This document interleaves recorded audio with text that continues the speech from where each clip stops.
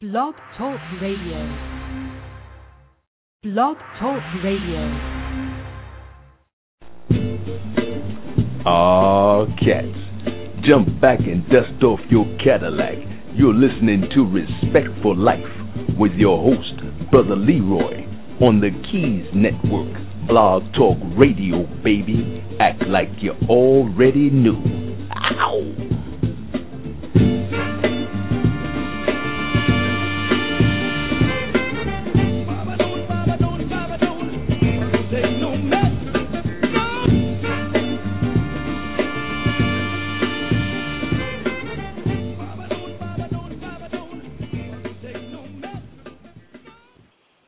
Ladies and gentlemen, brothers and sisters, boys and girls, the first-class citizens of the world, we are thankful to the Most High that you are with us this evening. We are in the process of making contact with our guest, Brother Douglas Dietrich.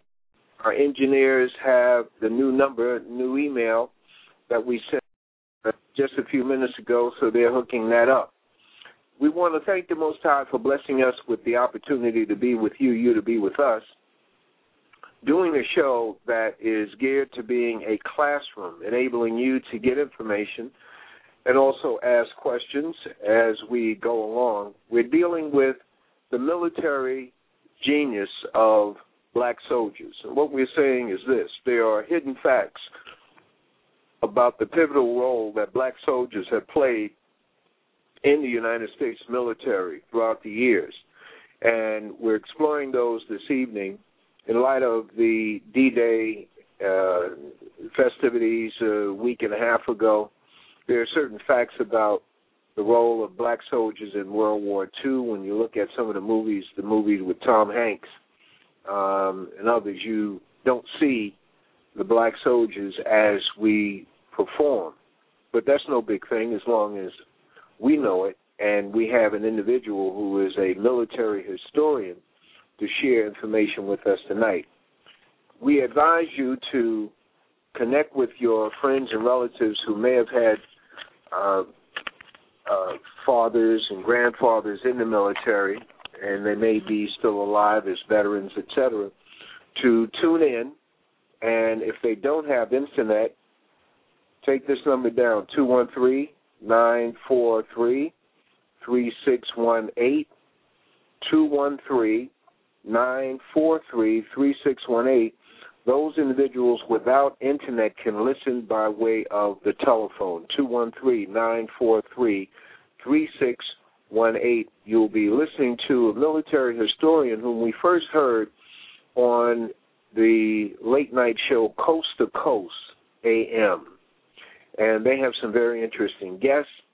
And maybe a year and a half ago we heard Douglas Dietrich give a presentation on the war in the Pacific, Pearl Harbor, etc. And there were some startling facts that he was dropping, and we made contact with him. We did a show regarding blacks in World War II as it relates to the West Coast being assigned to put out fires, and we subsequently interviewed him regarding Toussaint Louverture. Very interesting dialogue we had there. And do we have Douglas Dietrich on the line yet? Okay, I'm not getting a signal from my engineers. The telephone starts with a... Yes, sir, I'm here. Okay, Douglas Dietrich.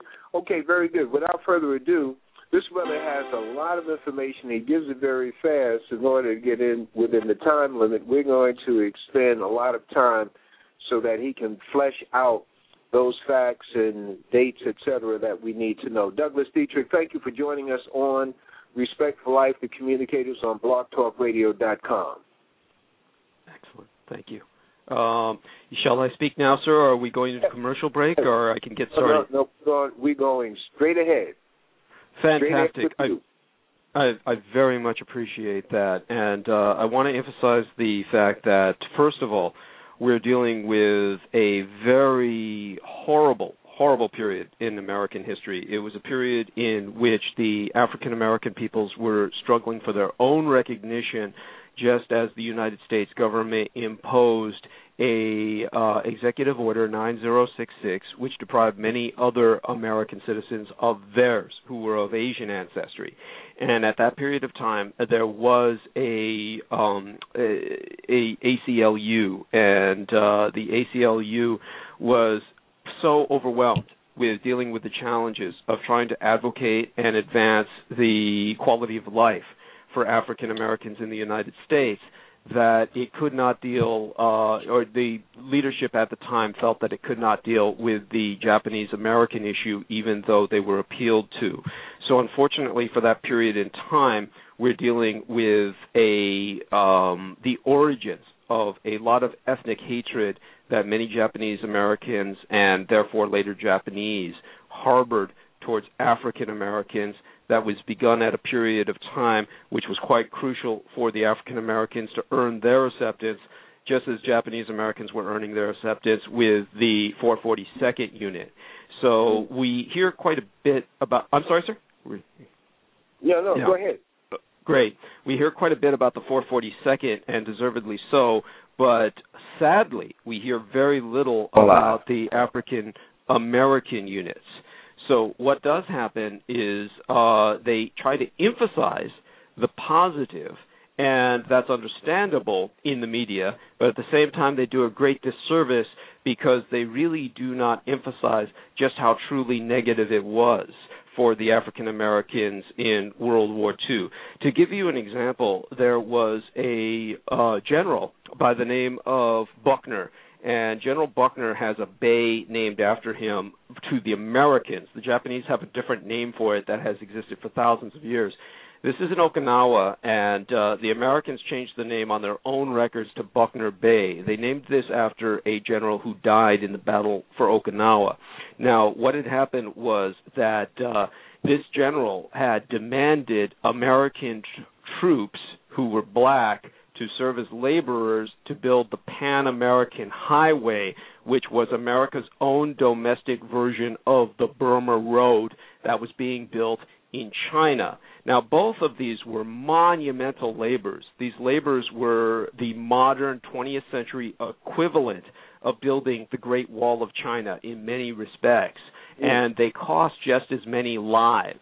If one were to do any research on the Burma-Lado Railroad, which goes all the way from basically India and Thailand and then up through the mountainous regions into Chongqing, the wartime capital of nationalist China, this road, every single ounce of concrete, every nail, every telephone pole, every telephone wire, all of it came from the United States. All of it was manufactured in America and built in the main, almost 100% by black laborers.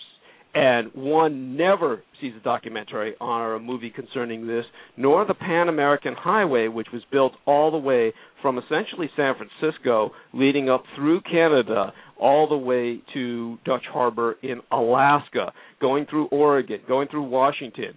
But the hardest regions were the Yukon regions, which were entirely undeveloped. And the reason that this was so crucial, because the Japanese had invaded Alaska. They had basically essentially won the Battle of Midway. The entire point of the Battle of Midway was to sacrifice the carriers so that they could establish a Japanese Imperial Marine landing force in the Aleutian Islands, which interdicted all American bombing into Japan. This forced the Americans to expend all of their energies in a quote-unquote island-hopping campaign to capture tiny bits of coral reef throughout the Pacific so that they could have landing beds and bases and airstrips for their logistical supply train, for their bombers to finally reach the home island of Japan. Had the Japanese not none of this would have happened. There would have been no campaigns in the South Pacific that cost so many thousands of lives.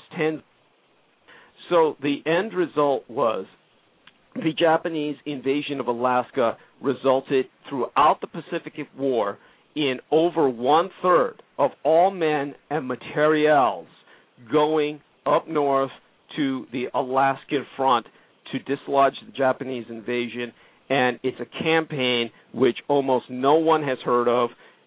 Military historians, of course, are aware of the Aleutians campaign. It is often referred to as the 1,000-Mile War, and that is simply the Aleutian Island chain itself where the combat was taking place.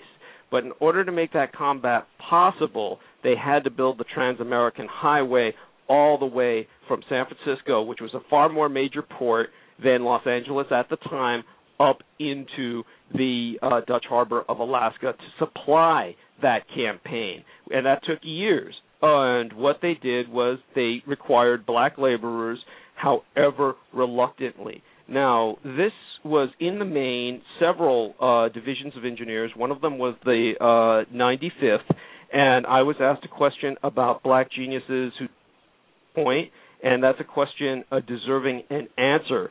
But what happened was the West Point classmate of Major General LeVar Buckner basically told him in writing on April of 1942, he said, "I have heard that you object to having colored troops in Alaska, and we attempted to avoid sending them." That was the attitude that West Point had at the time. Now, this individual was the assistant chief of engineers charged with overseeing the construction of the military highway to Alaska.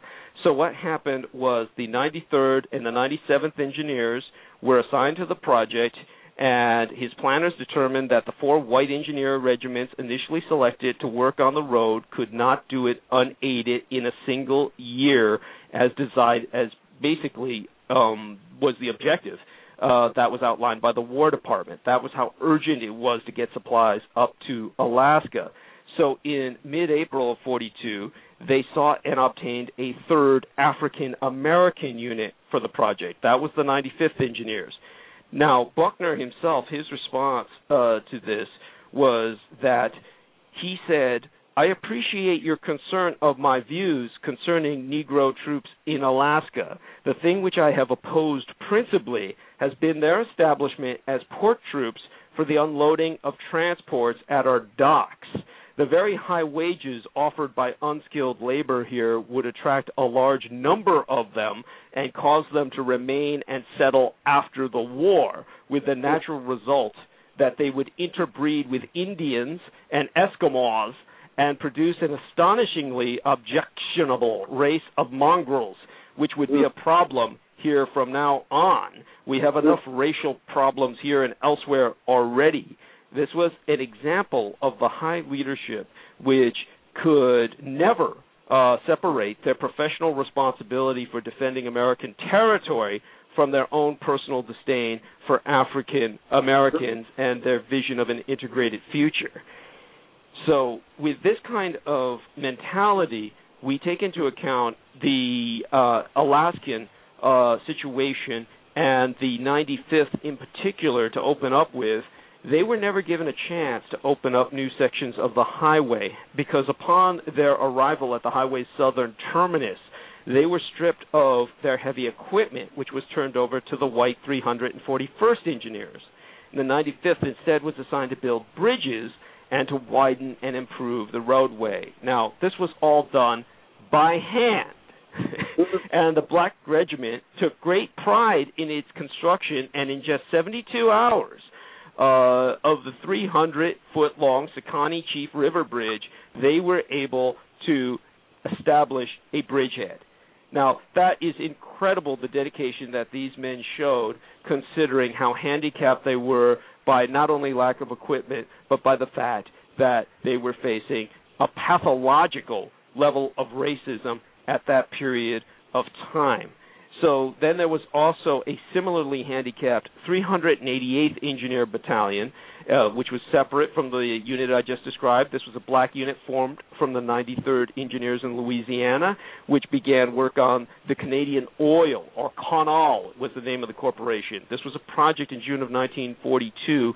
They never obtained the equipment of a general service regiment, and they worked instead as stevedores on the Long River supply route from Waterways, Alberta, to Norman Wells in the Northwest Territory. Now, all of them, because they all had white officers, the only black officers that they had were the chaplains. So basically what we were contending with were black chaplains who often had to step in to prevent these units from being either exploited or persecuted. Now, there was one African-American chaplain named Edward Carroll. He was a captain. He was a chaplain of the 95th, and he traveled with a Victrola that he employed both at religious services and in evening relaxation. This enabled him to record some of these incidents that I was able to uncover in Department of Defense records. And Chaplain Carroll recalled that there was an African-American soldier who dated a white woman who had also received the attentions of a white officer. The officer accused the soldier of raping the woman, and Reverend Carroll had to step in legally and provide evidence that she was a prostitute, and this basically assisted the African-American soldier in getting the charges dropped. Now, there was a Chaplain Smith of the 97th who was less successful in protecting his soldiers' interests because Fairbanks, Alaska, was placed off limits to the 97th after some white residents became aroused about the black soldiers' open acceptance of the town's restaurants, theaters, bars, and nightclubs. So there was no social outlet for these African Americans. These were essentially people who were living the same condition of chattel slavery that they had lived in the antebellum South. And they were basically being exploited, and many of them were not being paid the same wages as many other Americans in service. So we have a terrible situation that becomes more evident when we speak of the port troops themselves. We were speaking, probably the most famous one would be the Port Chicago Mutiny. And this was because you had men working with loading high-risk explosives, and they were provided with no safety mechanisms, and this was something that they were doing while still facing an unbelievable amount of racism by today's standards.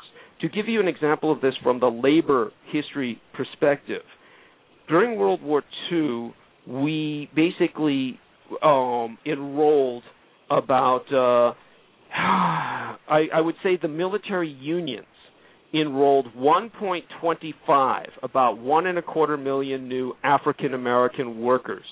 This was twice the pre-war number. And some white workers resisted and engaged in what were called hate strikes. So in 1943, at the height of the conflict, 25,000 Packard workers struck over the promotion of just 3 African-American workers. One white worker said, "I'd rather see Hitler and Hirohito win than work beside a nigger." And in 1944, after orders to ignore safety standards led to an explosion that killed 320 African-American sailors at the Port Chicago area, which is right near San Francisco. Again, I know so much about this because I live in San Francisco. I was a Department of Defense librarian who worked at the Presidio military base of San Francisco. This was the Western Defense Command Center in the Second World War, which meant it was responsible for the safety of all 17 of the western states as well as Hawaii. And so I was dealing with these records and can speak of them with great authority and confidence. So 500 African-American sailors were placed on trial for mutiny, essentially, when they defied their white officers by refusing to load munitions without safety equipment. So it is amazing to me that African-Americans persisted in helping the war effort despite everything that was done to essentially decry them as a subhuman species. Now, anyone who doubts what I am saying, who feels that African-Americans were not only dehumanized as well as exploited, the best example of that would be military doctor Charles Drew. He was an African-American doctor. He saved untold thousands, tens of thousands of lives, at the very least, by inventing blood banks. and Dr. Drew invented a method to preserve blood plasma. This is the liquid that carries blood cells, so that it could be stored and shipped over long distances. Now, early in the war, the British asked Drew to supervise the Blood for Britain campaign because German warplanes were bombing London and there was a shortage of blood to treat the wounded. So Drew invented bloodmobiles, which were refrigerated trucks that are still in use to this day. Now, in 1941, after the success of the British program, Drew took over the American Red Cross Blood Bank in New York. He organized a massive blood drive for the United States Army and Navy. And he was ordered by the United States Military High Command to segregate the blood by race and refuse all black donors. Of course he protested and stated that that was ridiculous. Blood types don't differentiate by race. Now, Harry Drew was fired from the blood drive, which was a shameful concession to the segregationists in the military itself. He later on, ironically and tragically enough, died in an automobile accident where when he was brought into a hospital, they did not give him a blood transfusion because all they had was white blood, and they honestly believed his body wouldn't accept it or take it. They believed his black body would reject white blood, so he didn't get the blood transfusion necessary to save him, and we lost one of the greatest medical minds of the 20th century. This is the level of racism that we were speaking of that African Americans were contending with. Now, we have, back to Alaska and that front for a bit just to kind of put a closure to that, we had units like I believe it was the 364th that had originally been stationed near Phoenix, Arizona. And in November of 1942, in the middle of a world war, they were forced to engage in a shooting match because basically there was a military police unit that was preventing them from entering, again, local bars, restaurants, theaters, and facilities. And some of them apparently had been personally armed. There was a shootout with the military police that resulted in a soldier and a civilian killed and 12 soldiers seriously wounded. Another soldier of the 364th was killed in 1943 by a local sheriff outside of the unit's new station, Camp Van Dorn, Mississippi. So some soldiers who were involved in the Phoenix disorder were found to have tattooed on their bodies the double V signal, which was standing for victory over both the Axis powers and American racism. And this was a popular slogan in the contemporary black underground press. Now, any African-American troops who were found with that symbol tattooed to their body were transferred to the Triple Nickels non-professional program, not the program of the 555, the Triple Nickels that was so professionally trained, but they were basically put into the cannon fodder of untrained firefighters who were parachuted in to fight forest fires with parachutes that were so small that these men, 90% of the time, died before they reached the ground. And that's if they were lucky, because otherwise they would hit a tree branch and hang there to burn alive. So this is the kind of madness that we were speaking of. Now, some might ask, how many African Americans served in World War II under this level of insanity? Well, there was about some people. This is the problem. When I deal with military records, I was a documents destruction specialist. So one of the things that I was responsible for was destroying as many documents as possible concerning African American military service. So I took as many notes as I could, and most of what I state can be independently researched and ultimately vetted or verified. But these records are quite scattered. They have leaked. And remember that whatever one finds on the Internet, the weakest link in a chain for information distribution is data entry. If someone does not enter that data with their fingertips through a keyboard onto the Internet, you will never find it. And most of these records concerning African American service have never been entered into the Internet. And for that reason, when someone goes to school, they are taught a blatant lie, so bold as to bring tears to one's eyes. They will be told that about 1/4 of 1% of African American soldiers died in World War II, meaning that they are told that for all these African American soldiers, they will say that they're basically all doing these scut jobs, that because they're all behind the lines, far away from danger, that they would essentially not be exposed to enemy fire. Now, the reason that this is so blatantly tragic is because these men were facing dangers that were far worse, statistically, than the men at the front lines were facing. Now, to give you an example of how bad it was in Alaska, we have already covered various aspects of the tragedy of racism these men were facing. The fact that they did not have black officers until basically, finally, they mutinied and had enough violent incidents where no white officer would lead them because the white officers were afraid for their lives. That's what led to the promotion of some blacks to black officer status. Until that point in time, on the American front of World War II, the majority of African American units were functionally led by their chaplains, who were African American.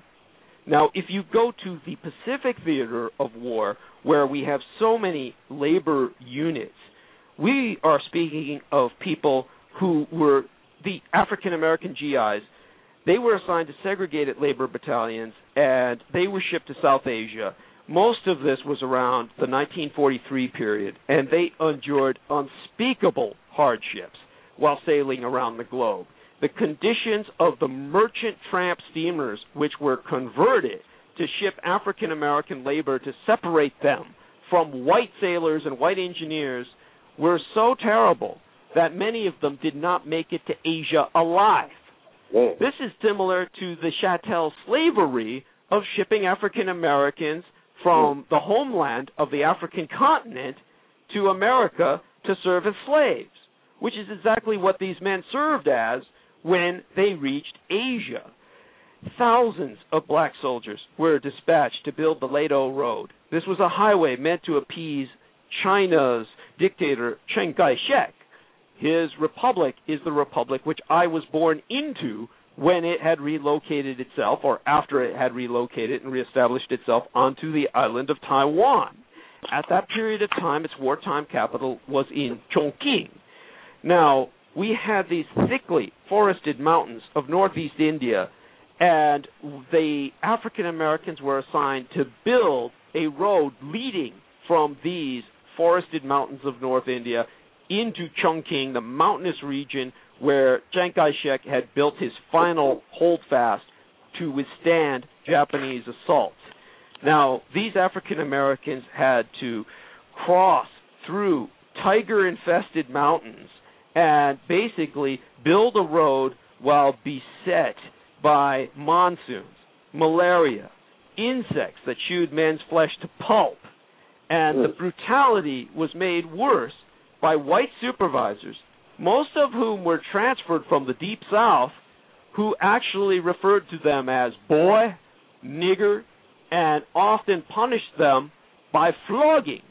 So we're talking about African Americans existing in the 20th century during the Second World War, where Americans are supposedly fighting for freedom, living in chattel slavery conditions, where they slept on the open mud underneath tents that they established themselves, while their white officers slept in wooden shacks that they built for them that were built up on stilts so that the insects couldn't crawl up the stilts to chew the officers to pits at night like they did the black soldiers.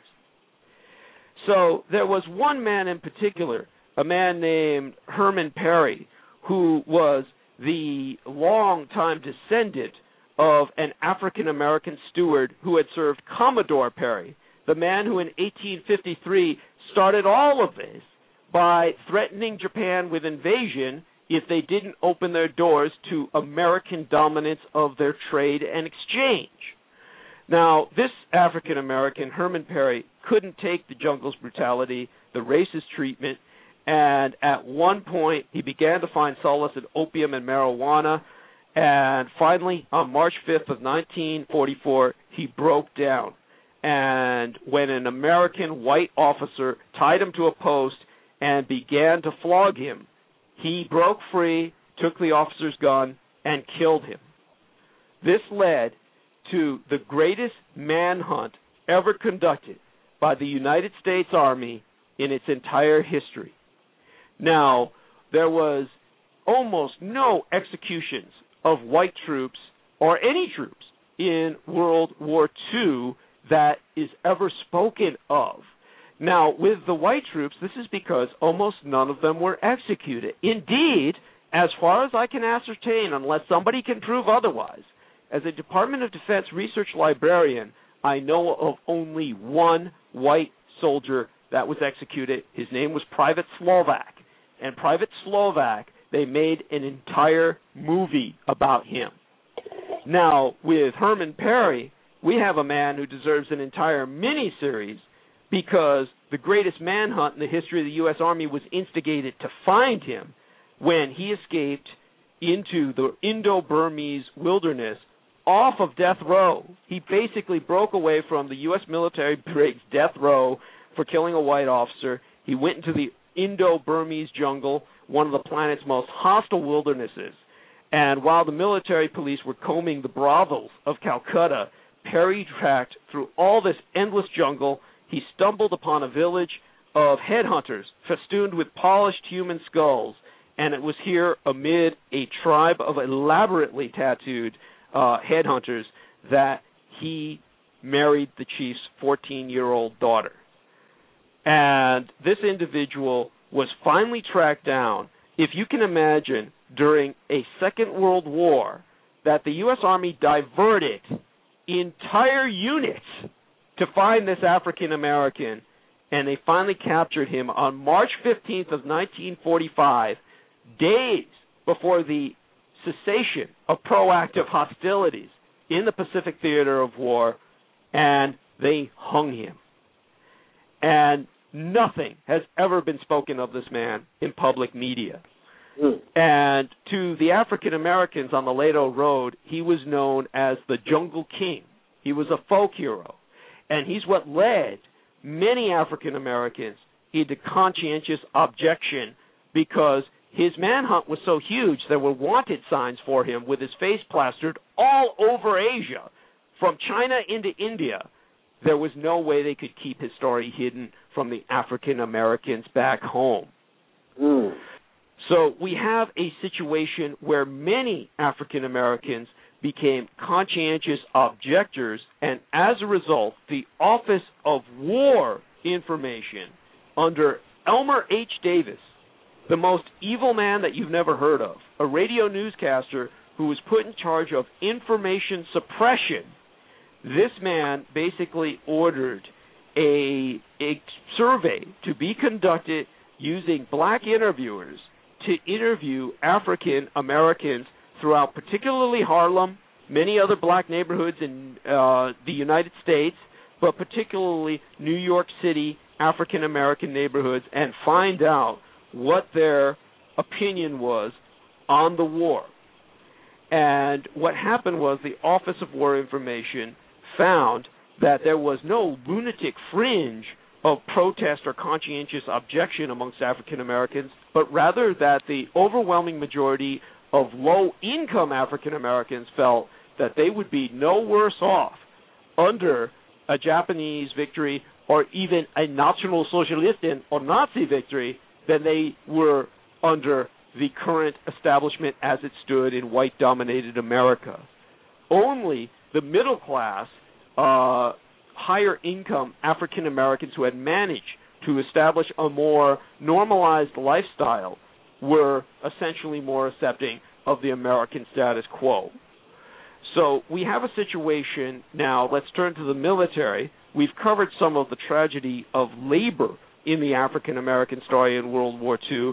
One of these days, if we have time today, I'll certainly go more into the conscientious objection, which merges seamlessly with the Triple Nichols history and the 555th Paratroop Battalion, which was the first all-black paratroopers unit and the only military firefighters ever to be assembled, probably in the history of mankind. And yes, Brother Dietrich, let's do this. This is a fascinating classroom. We're in the university. Everybody would be taking 2 notepads of notes. Ladies and gentlemen, you are listening to Blog Talk Radio, the Keys 107 Network. The program is Respect for Life, the sister, the brother of the Communicator program that we do on Saturdays. Our guest online is Douglas Dietrich. He's a military historian, as you can hear. You'll have an opportunity to ask some questions shortly.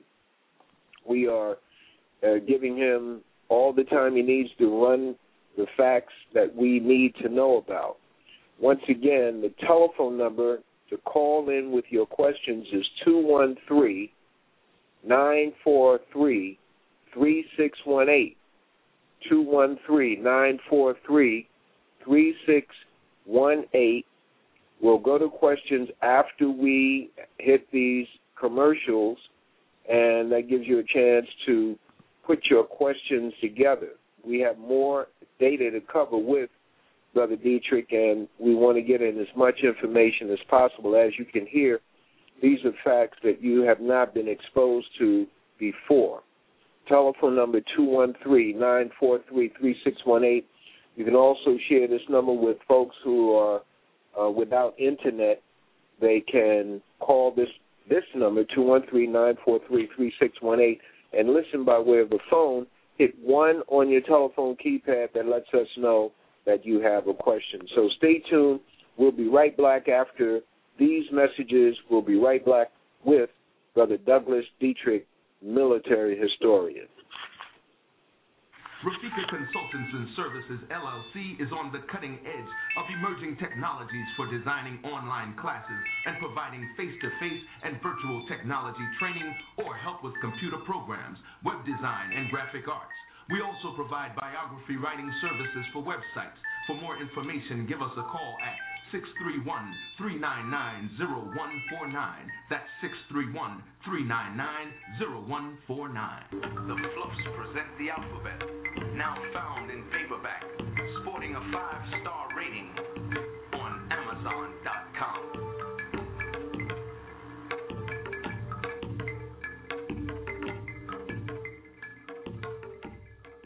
Moon 107, fashions and gifts that bring out the best in you. Moon 107 is an online retail store featuring women's and men's clothing and the gift shop. The women's shop features stylish tunics, suits, and accessories, and offers the well-dressed woman an outlet to find the perfect gift for self or for someone else.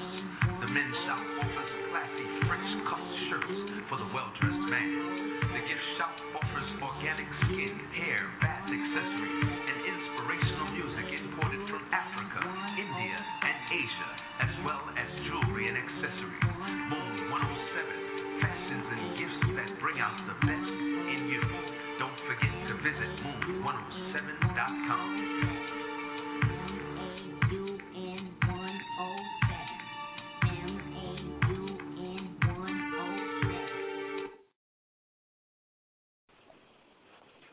Ladies and gentlemen, we're back. 213-943-3618. Put you online to speak with Brother Douglas Dietrich, military historian. Once again, this is the Keys 107 Network, a network dedicated to bringing you information that you do not tend to get anywhere else. Very creative programming on this network. Tonight we are Respect for Life, and on Saturday night, I'm back with you on the Communicators at 8 p.m. Eastern Time. We have a caller. calling in from California. Caller, you're on the air. Thank you for your patience. Yes, I don't know about the California part. Can you hear me okay? No problem. Yeah. We enjoy you just the same. Go ahead. Brother Dietrich, this is fascinating. Even as I was trying to take a snooze here, I had to get up and answer my 3-part question, and I'll listen over the air. First of all, I'd like you to flesh out some of these things because it goes by so fast. So, for example, you ran by some of the junctures or interspecies or pit stops of the Burma Road. I'd like to hear more about those pit stops and how that construction came together, as you can. I'd also like to know more about the boats. Why were the boats so dehumanizing and so deadly to the African descendant troops? And lastly, I'd like you to flesh out more about Dr. Charles Drew, what you know, where he went to school, some timeline, when he invented the plasma, if you could go into what's the difference between the plasma and the actual blood donation somebody gives, and what hospital and what time frame when he died by being denied blood, thinking that it was different as a black person. And thank you so much for your work. Thank you, ma'am. I very much appreciate all of your questions, and of course, they probably demand a book for each one of them. To begin with, Dr. Charles Drew, probably the best reference that I can give out that would be publicly accessible, something that you could actually find and purchase, would be a book called The Human Stain. I believe it's out of print, and one would have to find it either on eBay or Amazon.com as used if one uses the Internet, or simply take the title down, The Human Stain, and look for it in a public library to borrow it. But that is the book that outlines a good deal about his death, the manner in which he died, and how he was denied blood. Now, obviously this happened after the war. I believe it was in the 1950s, and my mind is like a fishbowl. There's only so many marbles that can fit inside of it before it cracks, and mine cracked and all the marbles fell out a long time ago. So in terms of some of the details that you're asking about the Lado Road, I look at it pretty much from a strategic perspective. When I take a look at the sufferings that were endured by African American troops, I look at it from basically how this affected them en masse. And so there's not too much I can give you in terms of details that comes to mind consciously. But my brain is like an attic, and every once in a while one of the beams will collapse and some sunlight will shine on some long-forgotten corner. But in the meantime, the ships were extremely deadly to African Americans because of several reasons. One, these were all very old, converted rust buckets. And these were like tramp steamers that had been converted into transports that were deemed unsafe to carry human passengers. So they shoved all of the black troops in them as basically subhuman passengers and sent them across the Pacific pretty much unescorted. They didn't have security escort from gunships or patrols, and therefore were easy to sink. So that made them very similar to the prison hulks that the Japanese used to carry white prisoners of war in during the war. And as a result, many white Americans died because these were unescorted prison hulks the Japanese were using to transport them from island to island.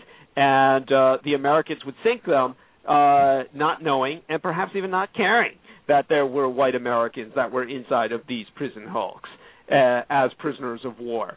So this was the hell of the situation in war. But in the African American case, it's infinitely more tragic because this endangerment is being posed by their own nation state which they served. And this is one reason why you had phenomena such as the Port Chicago Mutiny and ultimately many conscientious objectors in the African American community that are never spoken of and whose story is just as important as the African Americans who died so gallantly in World War II. Now, unless we have another caller, Brother Leroy, one of the things I'd like to do now is to explain the difference between what they tell you about the African Americans who died in combat and what the reality was. Hold your point. We have another caller, and Brother Anthony, your question. Yes, how you doing, Mr. Dietrich? Thank you, Brother Leroy, for letting me get in on your time. I have an extensive history with people in my family and people that I've been close to that have come through the military.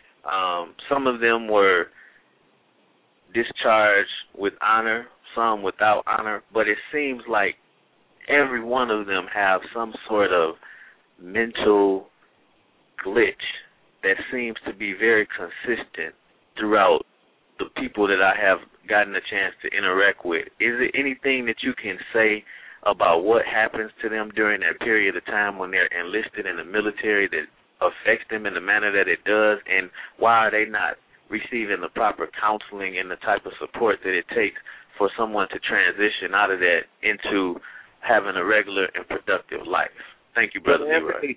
Brother Anthony, before you leave, what theater of war were they involved in? All different types of wars. Was that going back from some of my grandfather's friends who were involved in World War II, and all the way up to just right now, being involved in Afghanistan. Some of my peers and friends, some of the younger guys that I have been around and interacted with, they all have this same inability to transition back into regular society. Right. That is, really, thank you, Anthony. I really appreciate your bringing that up. Again, that's something that requires a program in and of itself to contend with, because what you're dealing with is not only post-traumatic stress disorder that is caused by combat situations, there is also, even for men who do not, quote-unquote, see combat, just being in a prison is going to lead to that mental glitch, and that's exactly what the military system is. People in the United States have really been given this impression that we've got this professional military that is citizen soldiers, they're volunteers, and in a very real sense, nothing could be further from the truth, because many of these people who are in the lower income levels of the military, who are enlisted men, these enlisted men basically sometimes spend generations in the military, just as you have families that spend generations on welfare, in housing projects. I grew up in absolute poverty, bone-grinding poverty in San Francisco's Tenderloin district, and I have been all over the world in war zones, and I can tell you there's no place that I've ever been to, even in the middle of a war zone, that has been worse to me than San Francisco's Tenderloin district. It's simply the overwhelming depression, the overwhelming oppression. When I grew up in San Francisco, we were in the middle of the zebra killings campaign, in which certain African Americans were inspired by the Mau Mau of southern Africa to basically go out and terrorize the community as a political statement by killing random Caucasians. So at that period in time, I grew up when we had policemen going through the Tenderloin area of San Francisco shouting with bullhorns, if you can believe this, blacks do not congregate. Blacks do not congregate. Anytime they saw a gathering of African Americans, they would be ordered to disassemble. And the reason they would be ordered to disassemble was because they were so afraid of a repetition of the Watts riots. And, of course, there were many other incidents of African-American massacre where Caucasians had massacred like an entire neighborhood of African-Americans I believe it was Chicago, and I'll have to ask a friend of mine who knows much more about that. But that involved the MOVE group, MOVE, for those who are interested in looking that group up. They basically lived in a lot of abandoned houses or project sites that they were living in, and the local authorities somehow got basically the permission to firebomb the place. Well, that's Philadelphia, Brother Dietrich. Thank you. That's MOVE. That was in Philadelphia. They had their own home, and they had a particular lifestyle, and the mayor at that time was a black mayor, and basically at a particular point in time, they say he signed off on it, but it's felt that he didn't, but he went along with it. But that was the MOVE. The MOVE, right. MOVE, which still exists today, and they're anyway, they were accused of killing a policeman, and the evidence points to police bullets killing that individual, but they're in jail. Some of them are in jail for that. But the home was bombed. It definitely was bombed. But yeah. Continue with your situation in San Francisco. Yes, sir. And I think what I've said about San Francisco puts it into perspective. The point that I was trying to make for Anthony was that because so many of the enlisted men in the military come from these environments, they already come from a very depressed or oppressed psyche. They enter an environment which further depresses it, further oppresses it, by consistently reinforcing this feeling of worthlessness. The military basically is like a combination of a prison, a welfare state, and a religious cult without the redemption of a theology of salvation. Basically, what the military does is they tell you how worthless you are repeatedly, and the men come to believe it, and the women who serve in the military. And as a result, it is impossible for them to resocialize because, like in a prison, once you become adapted to that lifestyle, it is almost impossible for someone from a prison to resocialize without an enormous effort, without a personal commitment to rehabilitation. Because once you get out of the military, you're out of an environment where someone is giving you orders, where someone is constantly telling you what to do. You definitely have, to put it mildly, a mental glitch, as Anthony stated. Now, to put this into perspective as to how terrible this is for the African Americans in particular, at least with the modern military, because they accept only volunteers, they had to create a cessation of the draft. In the Vietnam War, what you had was a draft where, of course, they drafted poor whites and poor African Americans. In the main, it was basically a black and white nation, and they brought them over to Vietnam. And the largest prison riots in the history of the United States did not take place in the United States. They took place at LBJ, Long Binh Jail, in Saigon, which they called LBJ after the president of that period of time, Baines Johnson. And what happened was that all these African Americans and Caucasian Americans were stuck in a military brig in Saigon, and they went at each other with penknives and anything they could find, can openers, and resulted in the death of maybe tens or scores of people, and the injury, if I looked at my records correctly, in the Department of Defense, of hundreds of people. So this is the situation overseas in Vietnam at that time, where you get all these people in prison, and it's very difficult to get in prison at that time. You're in the middle of a major conflict. They're not going to send you to prison for, say, for instance, disrespect or failure to salute. They needed too many men in the field. You had to do something serious. You had to be like trying to frag an officer, like trying to kill an officer. That alone should show you all of the fragging that was going on for that many men to be in prison during the Vietnam conflict. You also had some of the largest race riots in American history take place on aircraft carriers. And so this was, an aircraft carrier is, again, not like today's aircraft carriers, which are like floating hotels, albeit very neurotic ones. In those days, they were like floating prisons. And we're talking about the Vietnam War era. And I personally interviewed on my own radio program Critical Omissions and Saturday Night Firing Lines. I have them on Saturday and Tuesday nights on Revolution Radio, which someone can access if they would like through digital broadcasting, which would be the address of freedomslips.com, www.freedomslips.com, from Freedom's Lips to your ears. So if someone were to listen to that on Saturday or Tuesday nights, I'm on 10 to midnight Eastern Time. And I once interviewed, twice I interviewed a young lady whose father had been on board one of those aircraft carriers where there was this enormous aircraft race riot. It was a race riot on an aircraft carrier. So what we have now is, I'll return, unless we have another caller, to the combat deaths in reality as opposed to what they teach you in school concerning African Americans. Okay, go straight ahead, Steve Douglas. Thank you, sir. Thank you for those questions. And so what they will tell you is that 16 million men served in World War II, that 1.2 million were blacks. They don't tell you about the 1.25 million that were in military unions, which was a phenomena of the Second World War under the Roosevelt administration.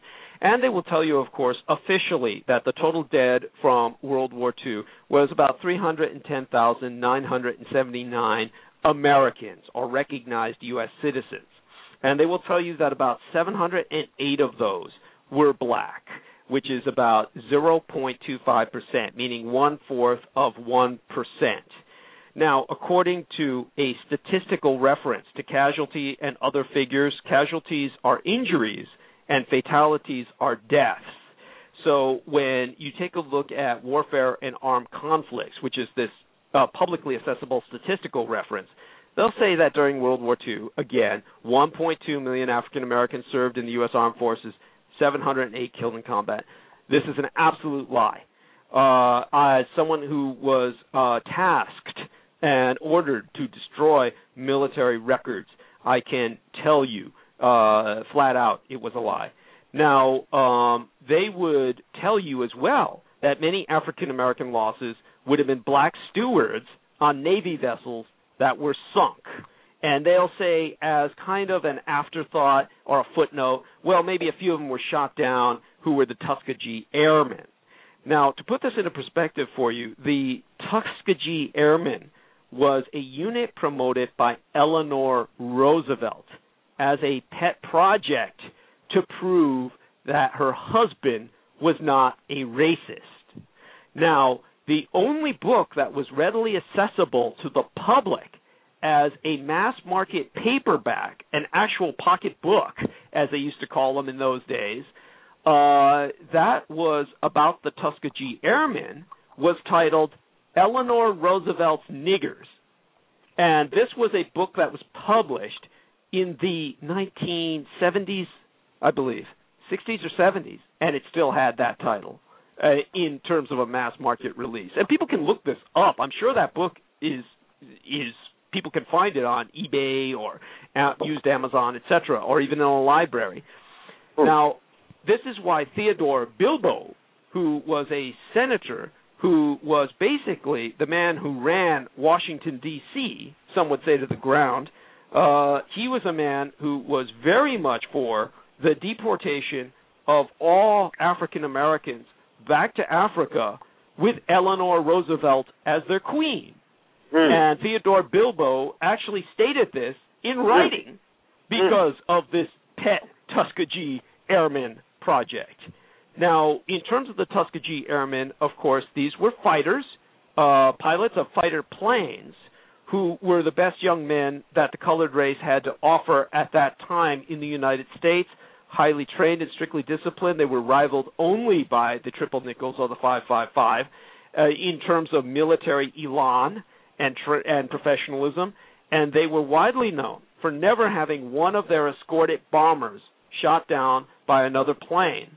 And, of course, because these bombers were killing German civilians, women, children, elderly people, infants in the cribs, the Germans were trying very hard to shoot these bombers down as much as they could. And so the Tuskegee Airmen, in that sense, achieved an incredible protection record. And, of course, there were African Americans who helped pat and smash through France and Belgium and come to the aid of the 100% white 101st Airborne and 82nd Airborne. This is very similar to the Japanese Americans who were used as cannon fodder to break through any German surrounded units such as the National Guard unit from Texas that the Japanese had rescued. And throughout all this period of time, many of these African American deaths in combat were being listed as, oh, he died by accident, or, oh, he died while serving a white officer and a mortar hit their tent. So that's why they wouldn't have to pass out any medals to black troopers posthumously. So when you take a look at the reality of it, there was some information that was published in the Portsmouth Herald on May 23rd of 2004, and they pointed out the fact that of the 16.1 million U.S. Armed Services men who served in World War II, 1 million black troops basically amounted to 6.2% of that number, and of those, about 292,000 U.S. military killed in battle. They were rounding this down. All of these figures are highly differentiated because the records from World War II have been so destroyed by the Office of War Information, by document destruction specialists like myself with the Department of Defense, and the government has pretty much denied you any real history of World War II. Now, we've got 114,000, quote-unquote, other World War II U.S. deaths in war, accidents, illness, etc. Now, we know at least 142,000 black troops were killed, and these numbers indicate that a very large percentage of those that died in World War II were black, which leads us, when we take a look at the real numbers that I was forced to destroy records and documentation of, 35 to 49%. That means almost half of all the troops who died in World War II were black. Now think of the difference of what I'm telling you with what they tell you. They will tell you that, oh, the U.S. military in World War II was segregated, the vast majority of blacks in uniform were laborers that avoided combat. They're not going to tell you they were dying of tiger attacks, malaria, and being shot by their own officers in the back for not obeying their orders as a example to the rest of the troops so that they would work harder. All these construction battalions who were in the rear area, camp and roads, were suffering far worse than many of the white troops on the front in combat action. Now, they explain the fact that these men never went through an infantry basic course, that the only thing they were carrying were a shovel and a pickaxe, and they don't tell you that the enemy did not differentiate between them and the white men who went through military training and were carrying a weapon. So they will tell you the United States Marine Corps had 0 blacks in it, which is a lie, as did the United States Army Air Corps, except for 1 or 2 fighter units with 20 pilots each. They'll bring up that, and again, that's a lie. So they'll basically say that blacks in the United States Navy were only allowed 3 jobs: cooks, messmen, laundry workers, and they won't tell you how many of them died every time a ship sank.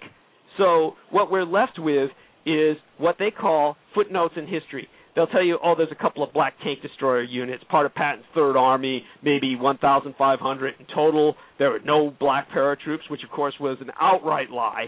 And they'll bring up a fact that the 82nd 101st Airborne Divisions were 100% white men. They don't bother to tell you, of course, that the black tank units had to break through to rescue them. And they'll bring out the one black parachute regiment, the 555, and they won't tell you that they were the most important unit of the war because they were fighting on the American front against Japanese incendiary bombs that were burning America's forests to the ground so that the Japanese could map the wind patterns so the Japanese could conduct a biological attack. So we have a situation. Yeah. I'm sorry, Douglas Dietrich. Ladies and gentlemen, our guest online is military historian Douglas Dietrich. And we're talking primarily about blacks in World War II, and we may very we touched on some other areas, Vietnam for a minute. But go back to the black tank battalions breaking through and saving the 82nd Airborne. expand on that for us. I wish I could. I know the fact that it happened. I don't have the notes in front of me about the operational details, but what I can tell you is that the largest U.S. combat infantry division serving in Europe was the 92nd Negro Infantry Division. And they fought as soldiers against the tough Nationalsozialisten, or Nazi veterans that faced them there. And there was the 93rd Negro Infantry Division that fought in the Pacific. And these were Marines who went through Marine Corps training but were not acknowledged as Marines. So they were relegated to doing the most dangerous work, which was clearing out bypassed Japanese positions, meaning that the white Marines would advance without taking the positions and leave the blacks behind the lines to do the dirty work. That way the whites could claim that they were advancing at pace with no resistance. So they would just bypass many Japanese positions, and the Japanese would tear the hell out of the logistical and quartermaster units in the back to prevent them from getting supplies, and the blacks were responsible for making sure that the supplies, the coffee and the donuts, kept reaching the white Marines at the front. Now, the blacks also had combat roles in more than just a few segregated combat units. They were in segregated tank battalions, tank destroyer units, field artillery battalions, all of which fought in the Battle of the Bulge through to Germany. So the 761st Black Tank Battalion was the most famous amongst them because that was the one that basically made the breakthrough to save the all-white airborne units. So that much I can say about it. Anyone fully aware of all of the black combat units serving in northwestern Europe knows that the idea of just 1,500 black combat roles is highly underestimated and disingenuous, to say the least. And all of these segregation barriers had to break down due to combat by the end of 1944 due to lack of replacements available in white units in northwest Europe. So gradually, white battalions were being integrated first with all black companies, and then some white companies were taking in all black platoons, and these were black soldiers who fought the Nationalsozialisten forces into Germany itself, and basically they were fighting not only their own battle, but the fact that what they were doing would never be remembered. And it's important to remember that the presidential executive order, which removed racist segregation policies on paper in United States Armed Forces, did not take place until 1948. Now, remember, we were still legally at war at the time. At that point in time, Japan and America were still legally at war until the Treaty of San Francisco was signed in 1951 at the Presidio military base where I worked, and it did not go into effect until August 28th of 1952. So until that point in time, the United States and Japan were legally at war. The United States and the Third Reich are still legally at war. Just like the nation I was born in, Taiwan, where the Republic of China reestablished itself, the nationalists under Chiang Kai-shek, is still legally at war with mainland China.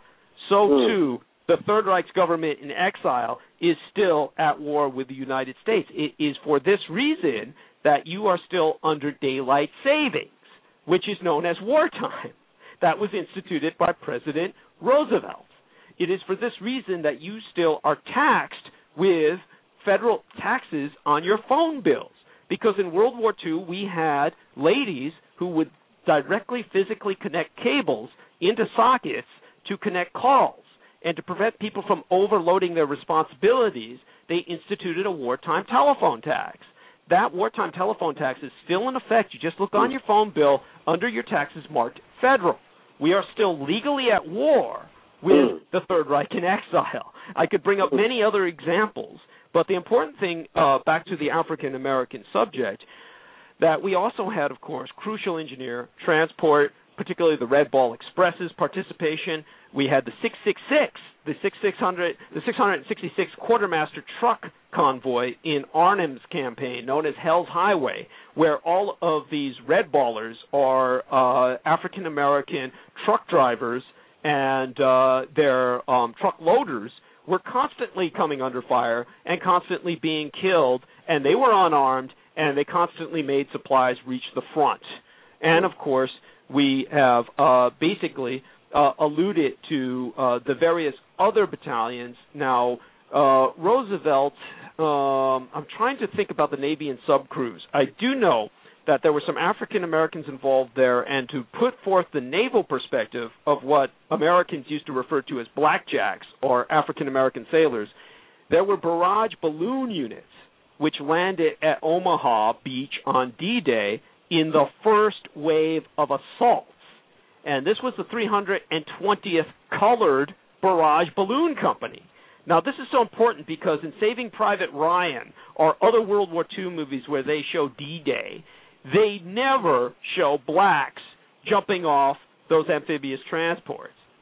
So some movie needs to show, ultimately, the barrage balloon units and the 320th Colored Barrage Balloon Company in particular that landed in that first wave of assaults. And, of course, we had Coast Guard anti-aircraft units, black woman who served in the famous CORPS, or Corps of World War II, as well as in the Waves, the WACs, the SPARS, various other auxiliary organizations.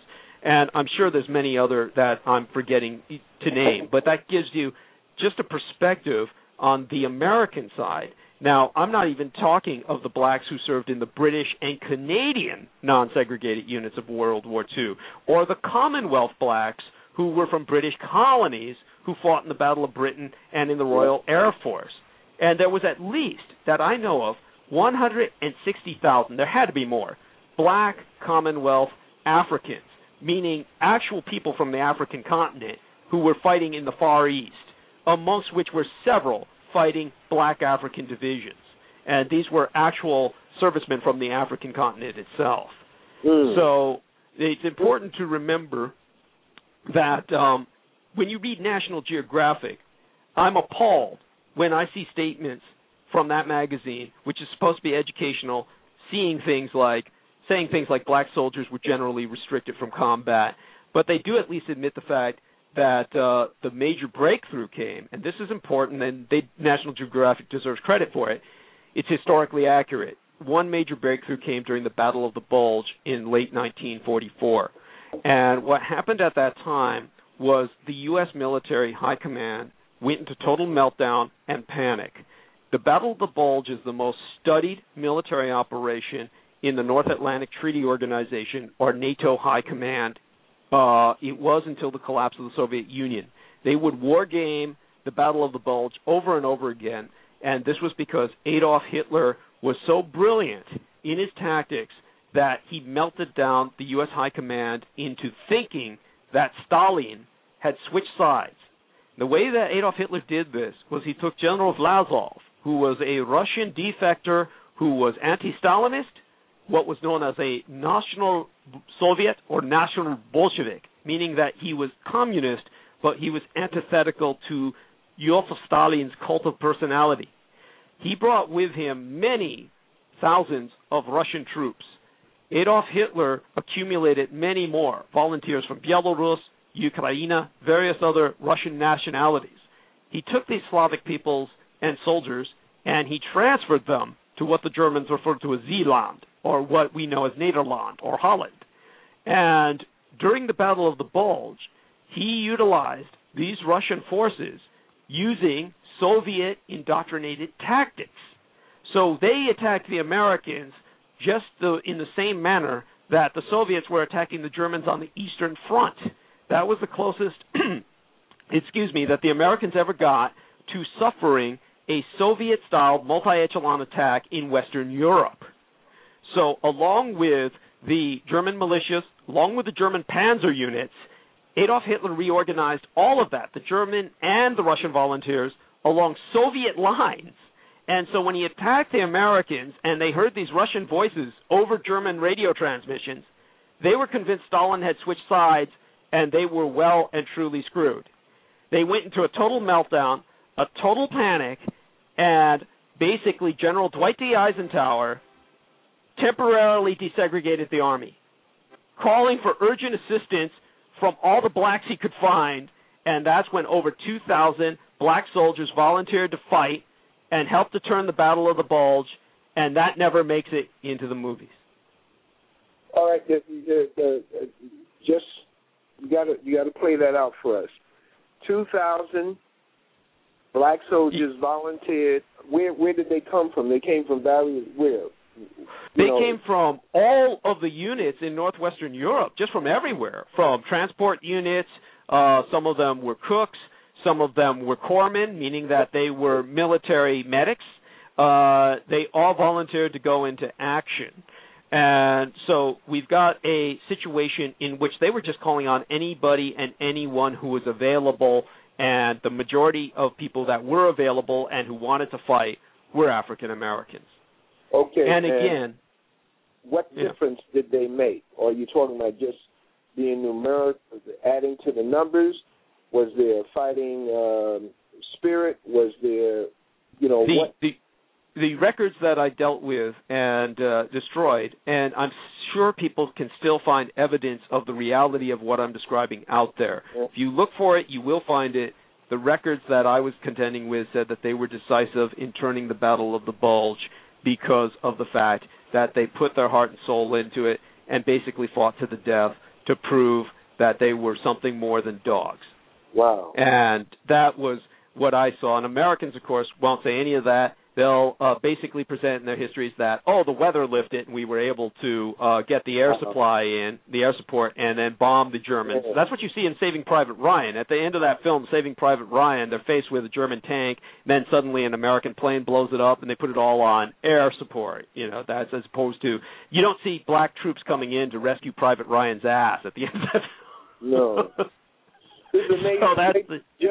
Ladies and gentlemen, our guest online is Brother Douglas Dietrich, military historian, and the telephone number is 213-943-3618. Remember, this is a classroom where you ask questions, the more information you get, the more clarity comes to the discussion.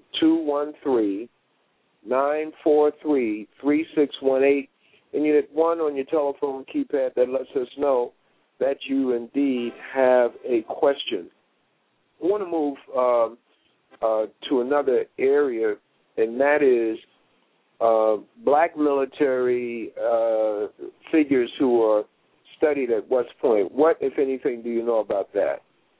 I apologize. I don't know anything about that because West Point was like an entirely different world unto itself. West Point is a power elite kind of university. It's like the military version of the Skull and Bones Club. So the men who graduate from West Point are known as ring wrappers because they basically wear rings that are very heavy brass rings that show that they had graduated from West Point. They turn those rings upside down so that the heavy part of the ring is beneath the finger as opposed to above, and this way they attract attention whenever they're in a room by slapping the table very hard and making a very loud noise with that slapping ring sound. It sounds like a miniature judge's gavel going off. That's why they're known as ring wrappers. But to give, rather than paying attention to West Point, I'm sure that it's full of foibles. I know more about West Point in other areas, such as the child molestation scandal. But to go back to the African-American situation, it's important to remember that even what they show you in films is going to be so limited that they do not show, say, for instance, the true heroism or accomplishments of units such as the Tuskegee Airmen. In 1944, of course, everyone knows they began flying with white pilots in the European theater, successfully running bombing missions. By that I mean escorting the bombers. They also became the only United States unit ever to sink a German destroyer. If you can imagine fighter planes doing that. Somehow that didn't make it into the films, and that was a spectacular accomplishment. Now, African-American women, of course, also fought to serve in the war effort as nurses. And despite the early protests that black nurses treating white soldiers would not be appropriate, the War Department relented, and the first group of African-American nurses in the Army Nurse Corps arrived in England in 1944. So there is even an account of a black unit that I believe either served in Saipan or Tarawa and pretty much fought to the death. I believe at least 9 of them got killed. So if we were to try and find out how many blacks died in World War II, someone will have to ultimately independently look up the black unit histories, see if they can pull up fatality lists. And remember, a fatality is a death, a casualty is an injury. And oftentimes in civilian histories, these are confused, conflated, or even purposefully basically distorted, so that they will claim that a fatality is a casualty. Say, for instance, an African-American soldier gets injured on the front, gets taken to behind the lines, or even flown back home, and then dies. Then he's not counted as a death. They would just say, oh, he was injured on the field of battle. They won't say that he died. So, Douglas, just a point regarding the Tuskegee Airmen. In the film, the most recent film that was done, there is the sinking of the boat, and they have the portrayal is a lone wolf flyer. When I say, he was doing his own thing. He breaks off from the formation as they're going back to the air base. He breaks off from this formation and he undertakes the attack on a German boat. The significance of that is mentioned briefly, but not as you're positioning it to our attention now. But thank you. That's in the last one that was done. The guy that created Star Wars or whatever, the guy from England, George Lucas. Thank you. No, I didn't see the film. I didn't see the film, or otherwise I would have brought that up, because what I'm assuming that he did was that he probably portrayed it. Did they portray the man in the film being disciplined for, say, for instance, breaking from the unit? And I'm wondering if they did that, almost portraying it, say, for instance. I think he, my mind is kind of vague on that. When he came back, he wasn't disciplined from the standpoint of being put in a brig or something like that. That's not in my memory bank. But anyway, that's portrayed in the film, the sinking of that ship. Thank goodness. Well, I'm glad to hear that. So that's a positive, and I do want to, again, contextualize it by allowing the listenership to know that the Tuskegee Airmen flew 1,578 missions with 900-plus pilots. Now, think of what I'm saying. That's over 1,000 African-American men who were trained to fly as fighters for combat engagement. And yet when you hear about it, they're often portrayed as just like a few groups of 20 men each, basically a few squads. I don't know if the film portrayed it that way, but the reality was they lost 82 men, 66 in combat. So that means that a few were lost to landing accidents, gas explosions, but these were very capable pilots who not only covered the U.S. bomber crews in such a way that they earned the respect of both German and American veterans after the war, but also they were dying while fighting. And I didn't see the Lucas film. Hopefully he portrayed that with the respect it deserves. I'm sure he probably did. So there was also, of course, again, just to finalize the Red Ball Express, they do deserve much more tribute than I've been giving them. This was the transportation unit of all black truck drivers. They supplied the rapidly advancing U.S. forces while taking heavy casualties. They oftentimes drove behind German lines, really right through German-held areas or combat zones to get the needed supplies to Patton's army to continue the war effort. So there are many things. Let's go into the significance of Patton and whatever you might know about his utilization of black soldiers. I wish I knew more. The problem was that the particular records in that area I did not access. Keep in mind I was working with thousands and thousands of documents.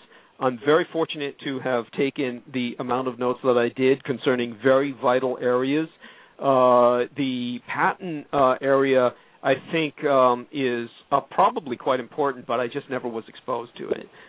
And so the film, for the audience, there is a film that I saw as a little boy, and it is the Red Ball Express, and it is available I believe on Netflix or Amazon, and the way you would track it down in case you don't come up with the Red Ball Express is that you look for Jeff Chandler. He is the Caucasian star in the movie, Jeff Chandler. You'll also find bits and pieces on YouTube of the Red Ball Express. And they indeed, Patton was moving through. He was doing lightning attacks on the German line, and he's just rolling through. And they had to, in order for him to keep going, he had to be supplied, and the Red Ball Express was one of the units that kept him supplied. And a little bit of the movie, not a little bit, but the movie does show some significance of what that unit was about. Now, what, if anything, did you hear, and this would be after the fact, I guess, in terms of records, of Vietnam, of blacks who disagreed or went into the bush? There's this legend about a black guy who went into the bush, and they said he was hooked up with the Viet Cong. Did any of that information or stories come your way? Oh, absolutely. And the African American who served with the Viet Cong, I have heard about, and I can attest to the fact that I'm certain it's true because there were some white Americans who did the same thing. And the way the African Americans were treated, I am simply, the only thing I can say is that I'm shocked that entire units of African Americans didn't go over to the Viet Cong. But the point that I can make is that many of them did desert. And what would happen to these African Americans who deserted in theater, in country Vietnam, is that they would often establish themselves with the Saigon underworld and that demi-monde, or in French, because Indochina or Vietnam used to be part of French Indochina, or a French colony. And as a result, much of the references that one gets from Vietnam War records are in French. So in terms of the African Americans who deserted, many of them would become part of the Saigon demi-monde, or criminal half-world, as the French call it, or underworld, where they dominated basically the black market, which is an ironic term considering. But what happened was that these African American gangs were able to do that because the military police were, guess what, all white, so they couldn't infiltrate them.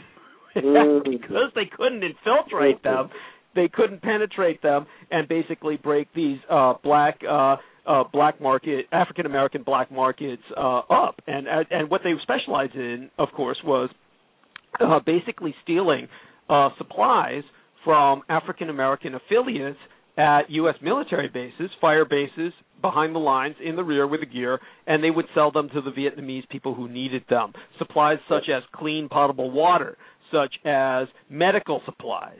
And that brings us back, of course, to Dr. Charles Drew. That lovely lady asked me about the difference between plasma and blood per se. And plasma is the liquid that carries blood cells. So blood, of course, is essentially a broad definition for a medium. When we cut ourselves and the fluid that we see spilling is not just blood cells, but the medium which carries that. And that medium is, of course, plasmatic. And so what Dr. Charles Drew did was he invented a method to preserve that plasma so that it could be stored and shipped over long distances. So everything that we do in blood drives where you donate blood is based on Dr. Charles Drew's genius. Now that the spelling of the Saigon Underworld group, how do you spell that? Oh, well, the French term is demi-monde, D-E-M-I. Then there's usually a hyphen or a dash, and then monde, M-O-N-D-E. But thing that one would, one would be. That stands for half a world. Half world, that's right. That's what it would be. Basically, they would call it half world. Or half human. No, they weren't thinking in those terms, but definitely it's one of those situations where when the Americans ultimately withdrew under Nixon from Vietnam, then basically they gave a full-scale pardon to all deserters.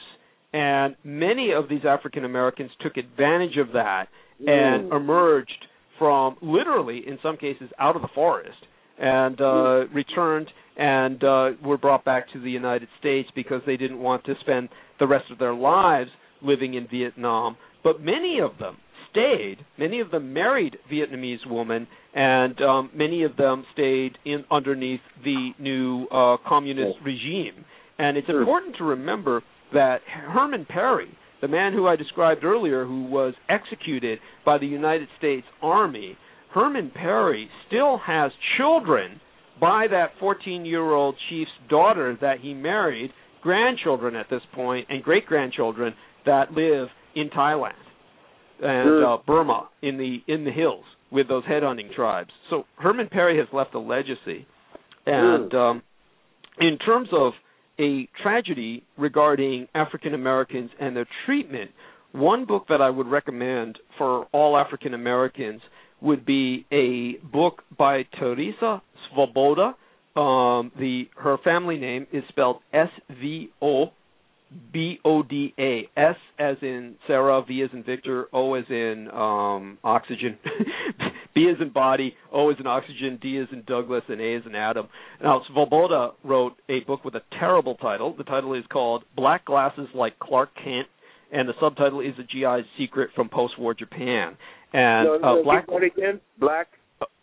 Glasses Like Clark Kent. And that's the title of the book. It's a stupid title. But the entire book is based on her uncle's experiences in martial law Japan, where when the Americans were in Japan helping with reconstruction, that what happened was many African Americans were brought to Japan and the military killed them. And the point was that her uncle was involved with that as a military policeman. He was assigned to guard convicted fellow Americans, GIs gathered from all over the Pacific, and the captain called for a meeting for all the military policemen and said the prison was getting overcrowded, terribly overcrowded, and gave the order to start executing the prisoners, the ones in the death cells.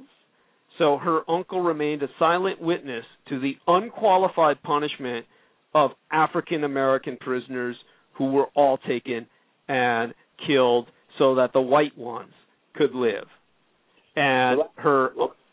Black Glasses, Glasses? Yes, sir. Black Glasses Like Clark Kent. Wow. And that's because her uncle wore the GI-issued black frame glasses, is what she's referencing to.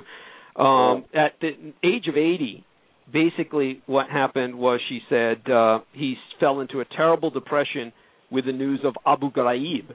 When he heard of the Bush Jr. administration's treatment of Arab prisoners of war in Abu Ghraib, he began to have flashbacks that were so terrible that he killed himself. Wow. Brother Leroy, can I interrupt for one moment, please? I'm sorry. There is a question in the chat box that someone wants to bring to Mr. Dietrich's attention. Mr. Dietrich, excuse me for interrupting your flow. And you have a caller that's been holding for a while. The question from the chat box is, what are some of the social concerns with the use of blacks in the European front during World War II? Also, Red Ball Express and Jeff Chandler. I'm going to mute out, and you have a caller that's holding on while you address that question from the chat box. Thank you, Brother Leroy. Okay. Thank you, sir. And I'll be certainly happy to tend with the caller probably sooner rather than later, because to tell you the truth, I don't believe that there's too much that I can really donate or to the phenomenon of the social aspects of the African Americans in the European theater of war, other than to emphasize the fact that they tended to be noted as being far more disciplined and behaved and less prone, if at all. Indeed, I don't think that there are any military records that I've ever run across where African Americans were ever accused of rape, assault, or any kind of disturbance in Europe in World War II, such as all the Caucasians were. That was something that people noted in the Spanish-American War under Theodore Roosevelt. Now, if you ever look up Teddy Roosevelt's Rough Riders and that whole shameful period of American history in the Spanish-American War in 1889, what had happened was that the Army had become essentially blackified, and that was a term that I actually saw on documents. The majority of poor African Americans had nothing to do after being freed as slaves from the Deep South because so many people wouldn't hire them, and their only option was really to join the Army to provide their family with an income. And therefore, you had a very predominantly African American Army, and the whites refused to serve with them, even in the same Army. So if you ever take a look at Teddy Roosevelt and his Rough Riders, or any similar units, his was not the only one, they will wear belt buckles and collar tabs that say USV if they're enlisted and USGV if they're officers. Now, the USV stands for United States Volunteer. That means they weren't in the military. That means they were outside of the military chain of command. That means they were mercenaries like Blackwater. And if you take a look at Teddy Roosevelt and his Rough Riders, all the officers have USGV on their belt buckles and collar tabs. That means United States Gentleman Volunteer. That means that they were essentially very rich, spoiled white men who refused to serve in an army full of niggers, as they spoke of it, and they basically hired their own white thugs and mercenaries and started their own private armies. Now, these private armies ran roughshod in Cuba. They rampaged, and there were thousands of Americans, Caucasians, who lived in Cuba, who had bought property and resettled there, running plantations and estates in Cuba. And the American Rough Riders, not them specifically, not Theodore Roosevelt's unit to his credit, but many other United States Volunteer or USV battalions rampaged and killed, raped, burned down these estates, killed the people living in them, raped the woman, etc. They were notorious, and the African Americans were noted for their extreme discipline and for helping any survivors. Now, in terms of what happened at that time, the American government was faced with what do they do with all of these basically war criminals. Now, since they were all rich white men with a bunch of private mercenaries, the United States government not only said hands off, they were outside of the military chain of command and therefore could not be punished, but the United States government declared, made it a law, that any U.S. citizen who lives overseas and establishes residence overseas, if the United States goes to war with that nation, then that American is automatically an enemy alien and therefore can be killed, can be raped, can have their property burned to the ground and looted. And that law holds to this day. To this day, if you, as an American, buy property overseas and establish yourself over there, if the United States goes to war with the country you're living in, then as far as the Americans are concerned, you lose your citizenship and you're an automatic enemy. So please remember that. That's so important. And as for the black units who served in the Spanish-American War, especially in Cuba, what happened was Teddy Roosevelt and his Rough Riders, they served with, or exploited, rather, the Black 25th Infantry. And what happened was his Rough Riders were New Mexico Cowboys, Ivy League polo players, and they had their uniforms hand-tailored at Brooks Brothers. And they basically took this obscure unit, the Black 25th U.S. Infantry, which were veterans of the final campaign against the Sioux Indians in 1891 at Pine Ridge, and they deployed them against American citizens who were white who were striking miners in Montana a few years later. So this black 25th Infantry Unit basically was called in June 14th, 1898, shipped out in the hold of a former cattle ship, the Concho. You can look this up, C-O-N-C-H-O. This was an animal transport. They shipped them in and basically sent them to Cuba. One of them was Sergeant Frank W. Pullen. His last name was P-U-L-L-E-N. He wrote about his experience with the 25th in Cuba. He wrote about basically as soon as the blacks landed, all of the Cubans dropped their guns and their machetes and reached out to shake the African Americans' hands because they thought of them as fellow exploited colored peoples. And 2 days later, the entire expedition set out on a forced march through the jungle towards Santiago with the Rough Riders in the lead. And that's where Sergeant Pullen was given the order that they had to attack El Caney. And basically El Caney was a hill defended by a blockhouse full of Spaniards.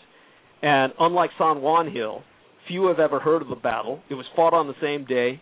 And early on the morning of July 1st, the African Americans attacked, and they were able to take the hill. And basically, what happened was the Americans stole the flag that the African Americans took down from the blockhouse, which was a Spanish flag. At the top of the blockhouse, the Africans captured it. The Caucasians, meaning the Rough Riders, and Teddy Roosevelt came, took the flag, and claimed that they had taken the hill. And they had a photograph taken of them, which excluded all blacks from the photograph. Ladies and gentlemen, I think we have there was I think people were asking about Jeff Chandler. That's a film, Red Ball Express. I'm almost certain that's the name of the film. Red Ball Express, starring Jeff Chandler. If you went into Netflix and you didn't pick up Red Ball Express, then you go into Netflix and you pick up Jeff Chandler and look for the movies listed under him, and you'll pick up Red Ball Express. So you have to track that down. We have a caller on the line. Thank you for your patience. You're on with Brother Douglas Dietrich, military historian. Are you there? Hello? Yes, sir. Yeah, I tell you, I've been really, really enjoying the show. A lot of really intelligent questions about military history. I know you're knowledgeable, but can we change gears and talk about military future for a second, sir? Military future?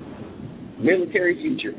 I mean, you know, I was thinking, I was going to ask you a question about George Lucas, but you went right over that whole Red Tails thing. You ever seen that Star Trek movie where Tyler Perry happens to be the boss of the whole universe? What do you think about that? Let's say we get to space.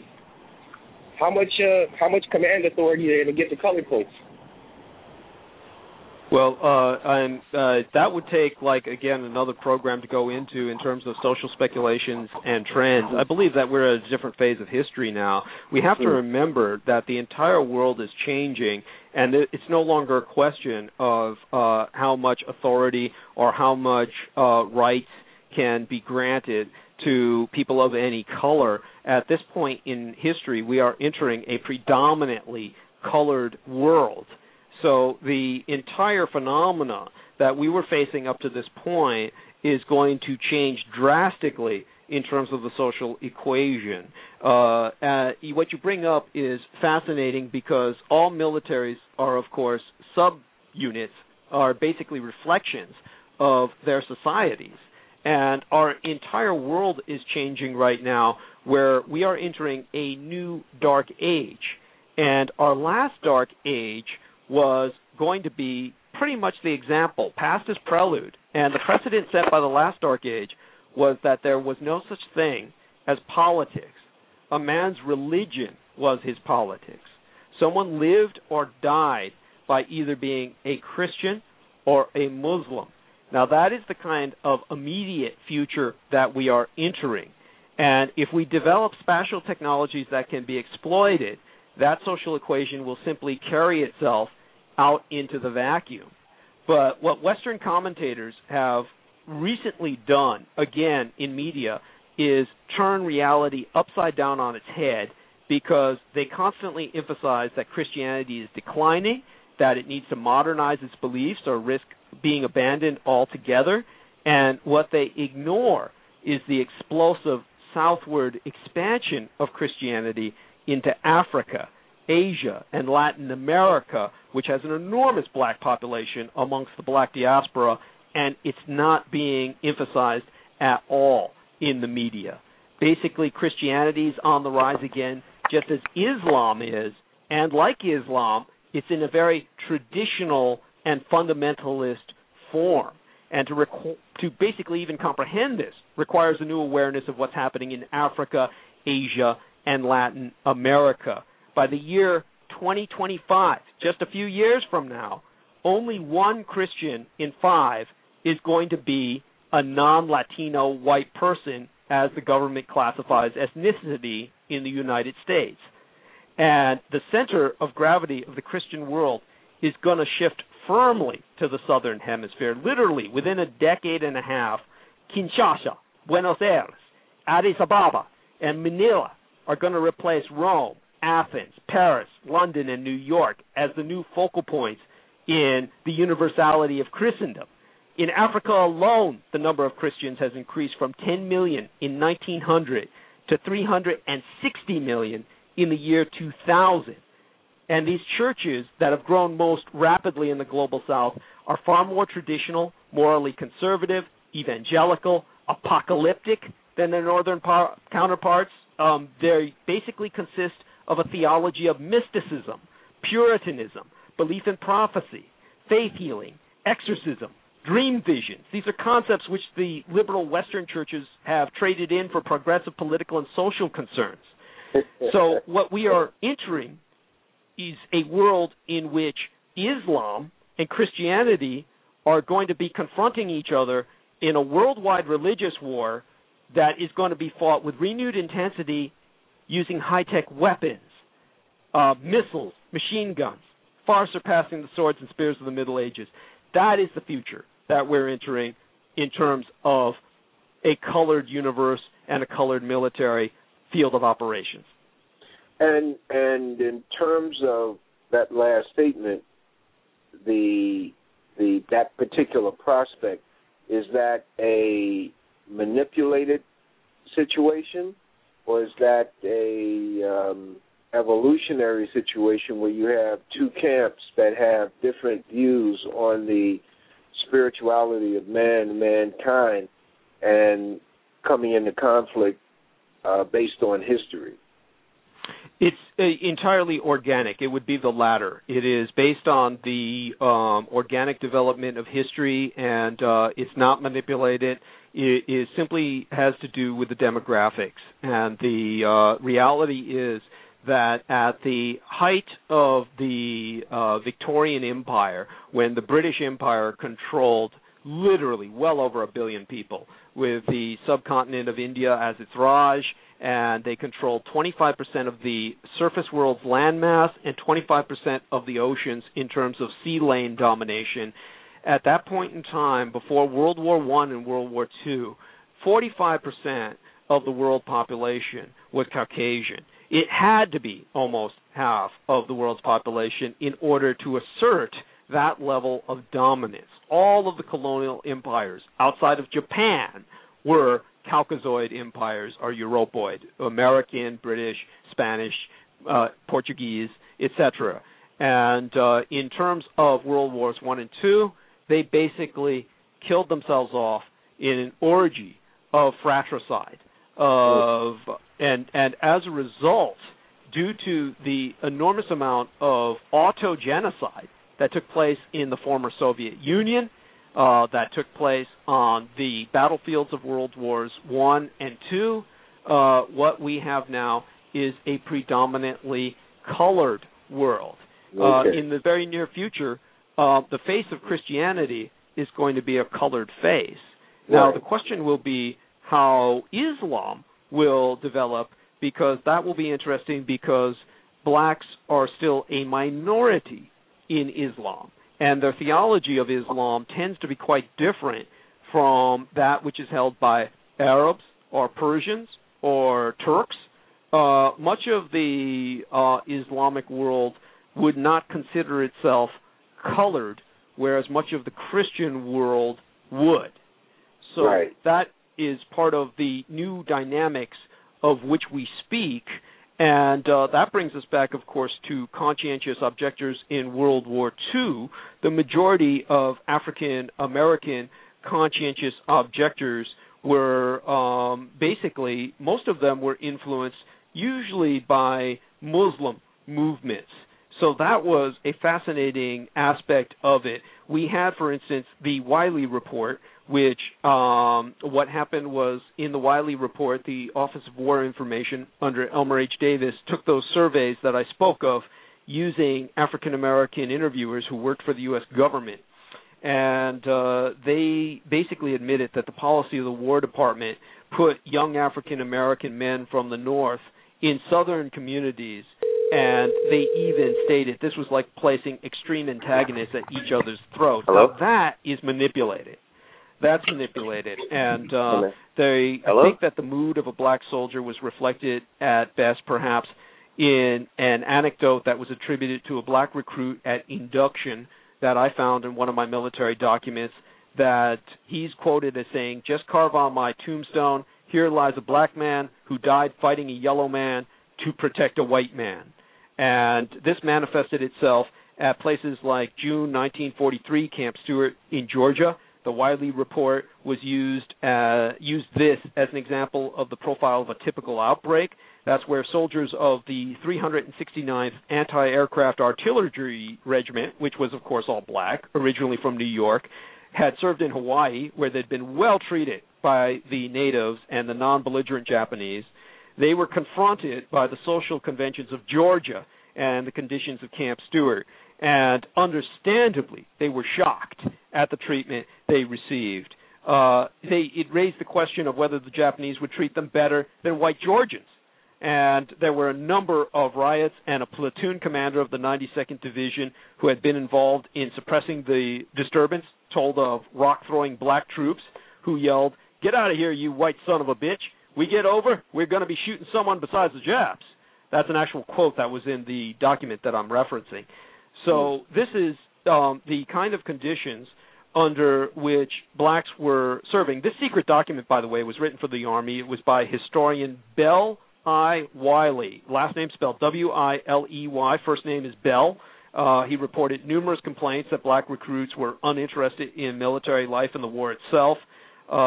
Basically estimated that approximately 95% of the troops lacked the desire to fight the enemy, and that this disinterest arose from a conviction that the war would do little or nothing to advance their quality of life because of the experience of World War I, where they had served with distinction. And after World War I, in the Herbert Hoover administration, I believe, no, it wasn't Hoover. It was, I'm trying to remember who was president in the 1923, the year my mother was born. Is that Woodrow Wilson? No. It was right after Woodrow Wilson. So you can help me with this because my mind is going totally blank. Okay. And the reason that this is so important is because that president ordered the first bombing of any domestic city in the United States. And that bombing was of course, a black part of Indian Territory, as it was still called at the time, a black part of, what's that state above? Tulsa? You talking about Tulsa, Oklahoma? Thank you. I couldn't have gotten that out without you.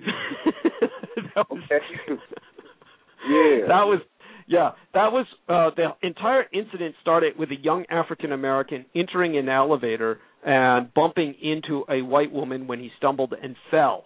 And this was a solid Klansman town. It was an oil boom town. And what had happened was the whites all decided to respond with a traditional lynching. They entered the black neighborhood, which at that period of time was a comparatively speaking, a very wealthy black neighborhood. This was an African-American neighborhood where people owned their own property, had their own firearms, and they confronted the white Klansmen wearing their World War I uniforms and out to protect themselves. And the white population of the city was so outraged